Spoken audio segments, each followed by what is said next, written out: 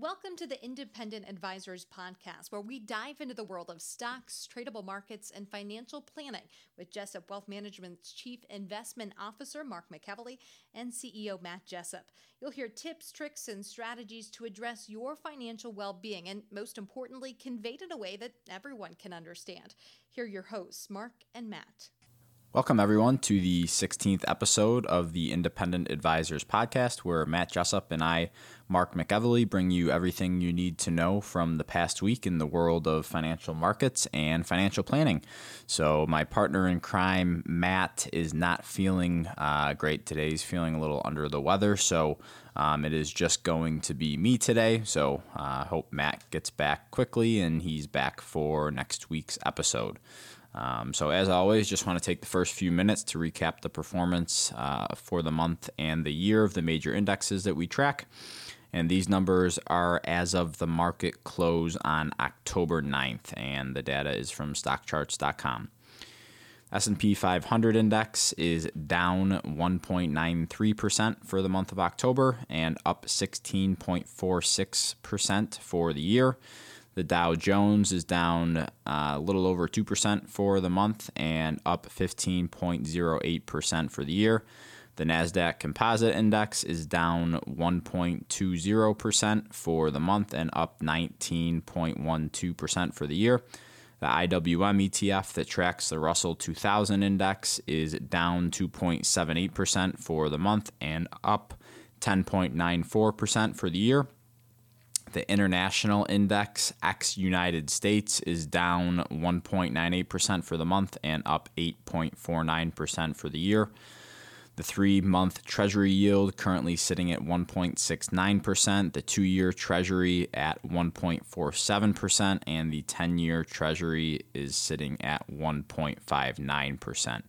So I'm recording this podcast on Friday morning, and again, these numbers were as of the market close on October 9th. That was Wednesday. So yesterday on Thursday, we had a pretty good day, up just about 6 or 0.7% on the markets, and currently markets are higher this morning by more than 1% based on positive news coming out of trade talks between the U.S. and China.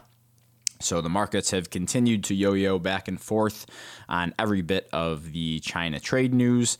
Earlier this week, we had markets that were down, and late last week, markets that were down on negative news coming out of trade talks. But as we have seen in the past, that can change very quickly, which it has. So again, my personal belief is that President Trump wants to get a deal done with China before he goes on the campaign trail, so he has something to campaign on. So I'm optimistic that some sort of patch-up deal will get done, or short-term deal, if anything at all.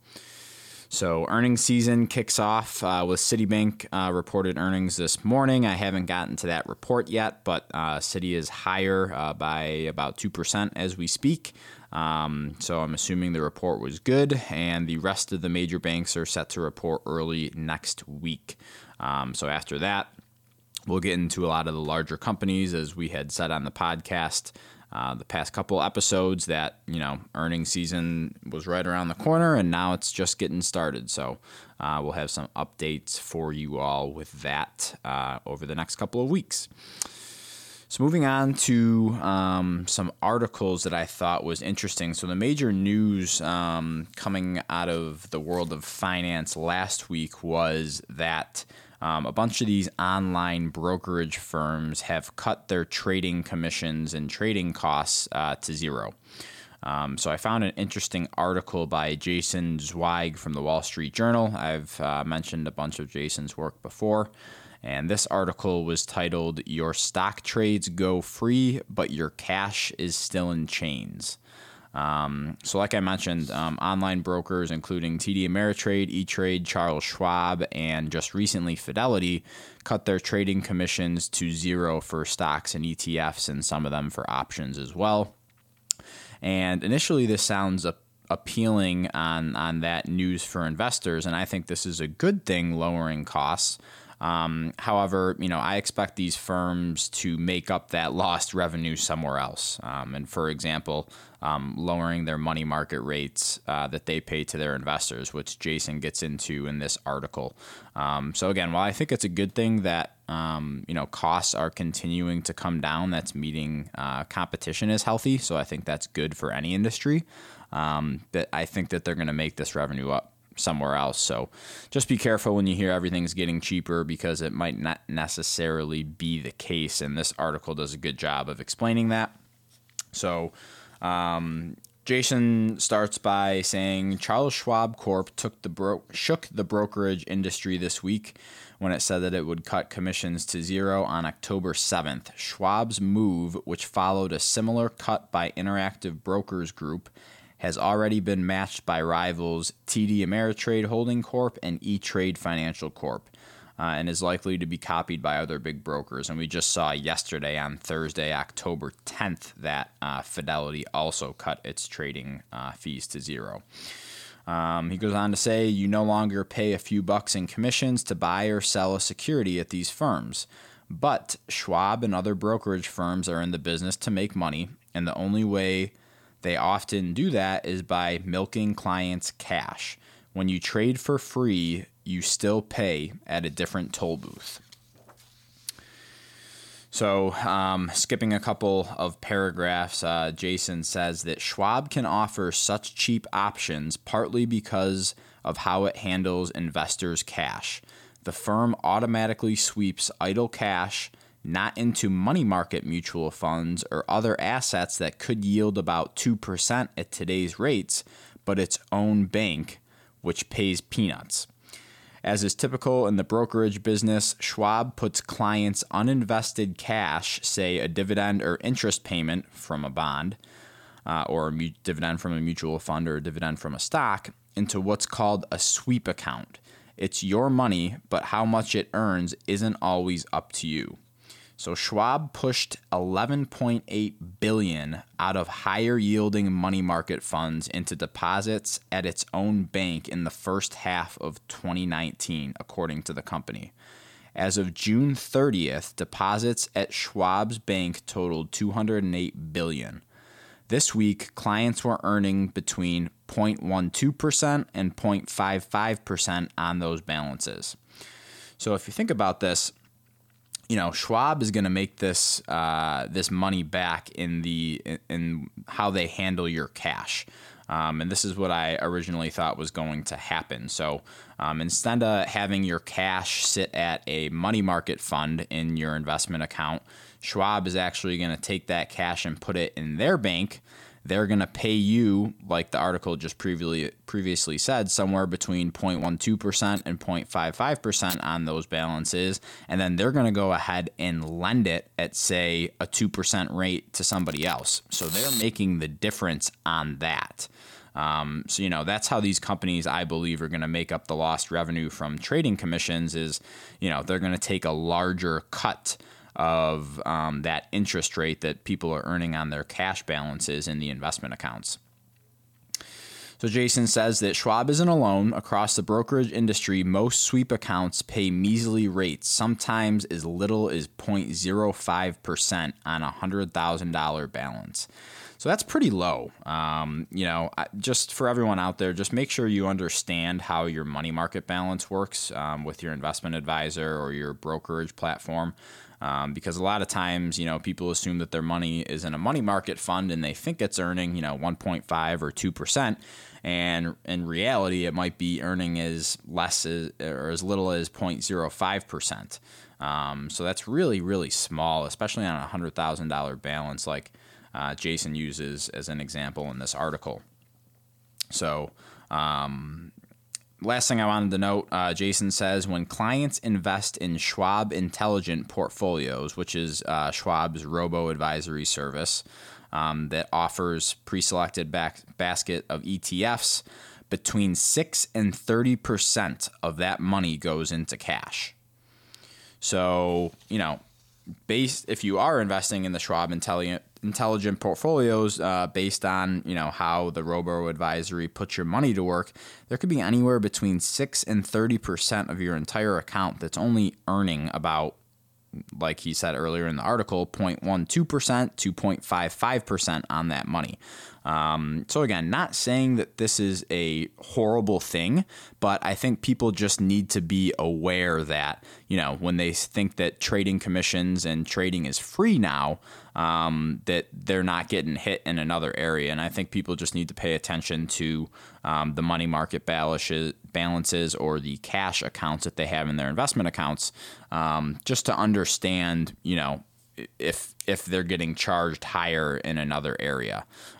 So just wanted to point that out for people because, some people might not understand that while trading commissions are lower, these firms are going to be making it up somewhere else.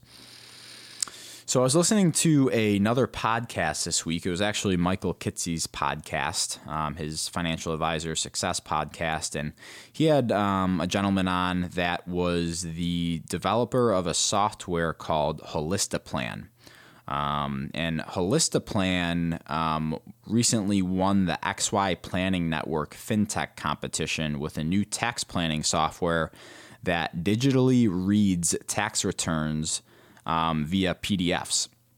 So it takes this and it identifies the planning opportunities and tax observations automatically. So think about this. This is a pretty cool piece of software that advisors will have access to here shortly in the future, where you can take a tax return, upload the PDF, and it'll actively, via artificial intelligence and software coding, it'll automatically read through the tax return and identify planning opportunities to help save clients money or, decrease their tax bill for the year, or, say, hey, I think a Roth conversion can help, save some money in retirement in regards to taxes. So this is a pretty cool software that I thought was very intriguing, just because it does take a long time to read somebody's tax return and make active recommendations that, a piece of software like this could save people a lot of time. So this is just recently coming out. And to my understanding, the developer of this, I forget his name, he wants to make this possible not only with tax documents, but with estate planning documents like trusts and life insurance documents like a life insurance statement. Can read the PDF, will read it, and then make active recommendations based on that client's current life insurance policy. So the way that our industry is going is definitely more technology driven, and I think it's going to provide a whole lot of more planning opportunities for advisors to use with their clients, which is good for all of our clients. So we're very excited about this type of software coming online, and I anticipate us at least trying this Holistaplan software out, because sometimes it is very, very difficult for clients to understand their own tax returns. So making it more simple to understand and putting it in English is always a good thing. So I just thought that was a pretty cool software. So check out Holistaplan if you're interested in stuff like that. So moving on to the financial planning topic of the week. This comes from an article by Kathleen Elkins on CNBC, who references data from a Fidelity study. So it wasn't completely a CNBC article, which Matt and I have given our opinion on that in the past, but I just liked it because it came from data from a Fidelity study. So the article is called "Here's How Much Money Americans in Their 50s Have in Their 401k's," which is pretty self-explanatory, so we can just jump right into it. And shout out to Aaron Kramer in our office for bringing this article to my attention. We were on our way to a client meeting earlier this week, and Aaron just brought this article up, so thank you for bringing that up, Aaron. So jumping right into it, Kathleen starts the article by saying, by age 50, retirement plan provider Fidelity recommends having at least 6 times your salary in savings in order to retire comfortably at age 67. By age 55, it recommends having 7 times your salary. So I think that this is a really good starting point for a lot of people, but I don't believe it's the most accurate way to look at things, because to me, it's all about how much money someone's going to spend in retirement. But I do think this is good, and I like it because it gives people a goal with checks and balances along the way to keep you on track. There's a bunch of different ways to do that, but just having a strategy to keep yourself in check to make sure you're on track for your goals is a good thing. I personally believe that a better way to do it is to have, say X number of dollars in your 401k and multiply that times, say, 5% withdrawal rate and see if you think you could live off of that every year in retirement.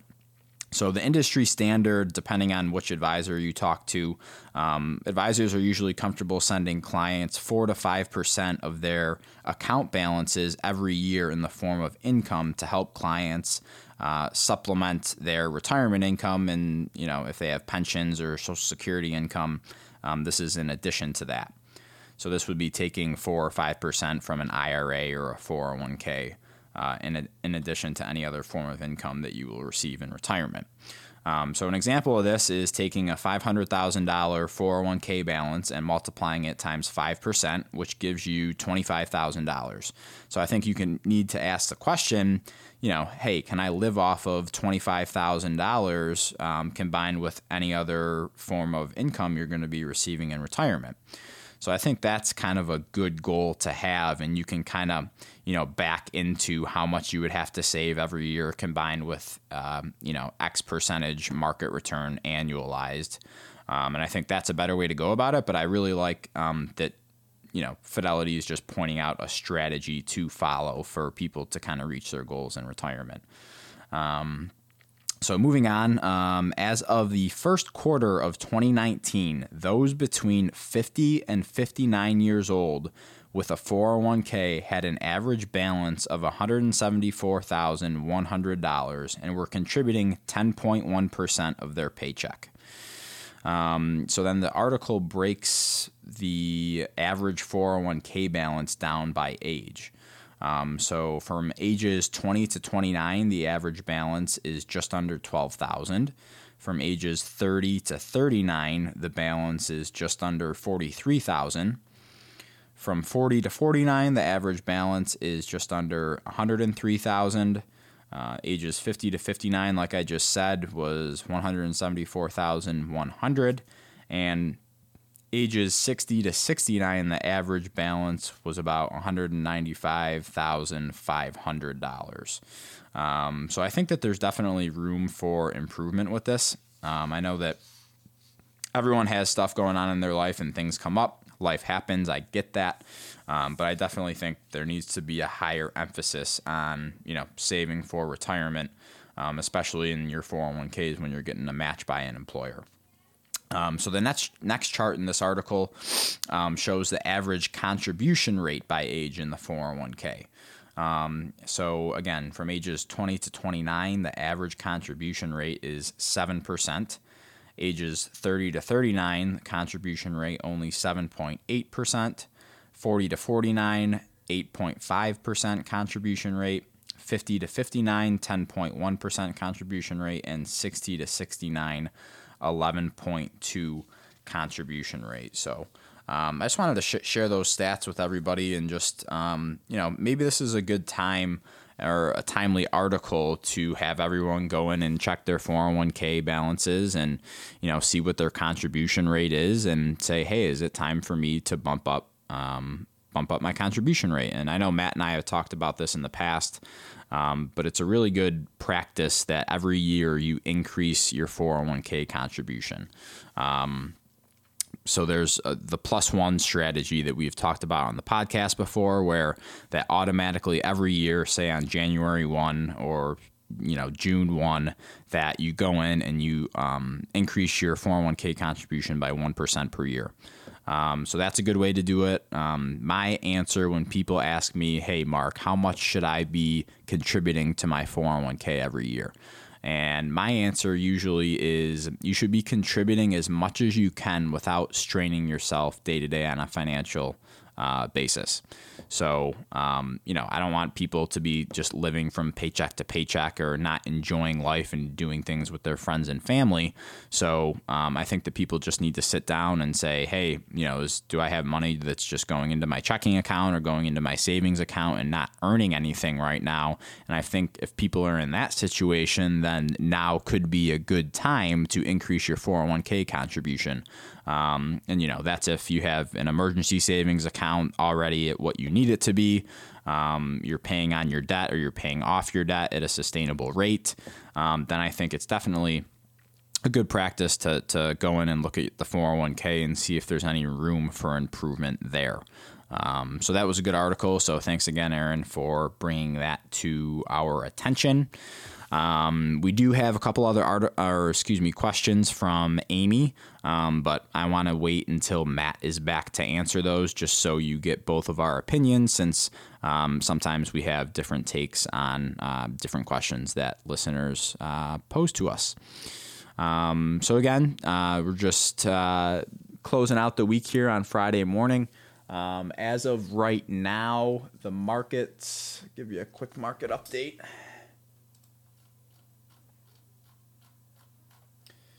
The S&P 500 is up over 1.5% right now on, again, positive trade news with President Trump inviting the vice premier from China to the White House today to try to hammer out a trade deal. So markets are reacting good to that. So we'll keep our eye on that. And again, earnings season kicks off next week. So start paying attention to that, because that is what moves markets in this point in the year. So I don't think I really have anything other than that. So we'll kind of close it down here, and just want to thank all of you for listening to the 16th episode of the Independent Advisors Podcast. Hopefully everyone has a good weekend, and hopefully we can enjoy a little more nicer weather here for the next couple of weeks before at least us in Ohio, and I know people out east start experiencing some colder weather. So have a good weekend, and we will be back next Thursday for the 17th episode of the Independent Advisors Podcast. Thank you for listening to the Independent Advisors Podcast. If you're interested in hearing more, hit the subscribe button so you can be notified every time a new episode gets released. Feel free to share with friends, family, and follow us on Twitter at Jessup Wealth, Facebook, and LinkedIn.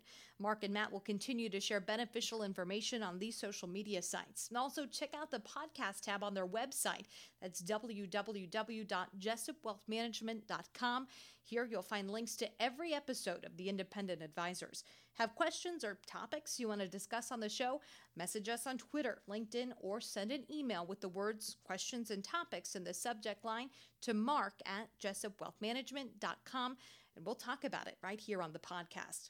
Certain sections of this commentary may contain forward-looking statements based on reasonable expectations, estimates, projections, and assumptions. Forward-looking statements are not guarantees of future performance and involve certain risks and uncertainties which are difficult to predict. All indices are unmanaged and are not available for direct investment by the public. Past performance is not indicative of future results. This podcast is provided for general informational purposes only and does not constitute either tax, legal, or financial advice. Although we do go to great lengths to make sure our information is accurate and useful, we recommend you consult a tax preparer, professional tax advisor, financial advisor, or lawyer regarding your specific circumstances. Investing involves risk, including the loss of principal. No strategy can guarantee any objective or goal will be achieved. Advisory services offered through Commonwealth Financial Network, a registered investment advisor.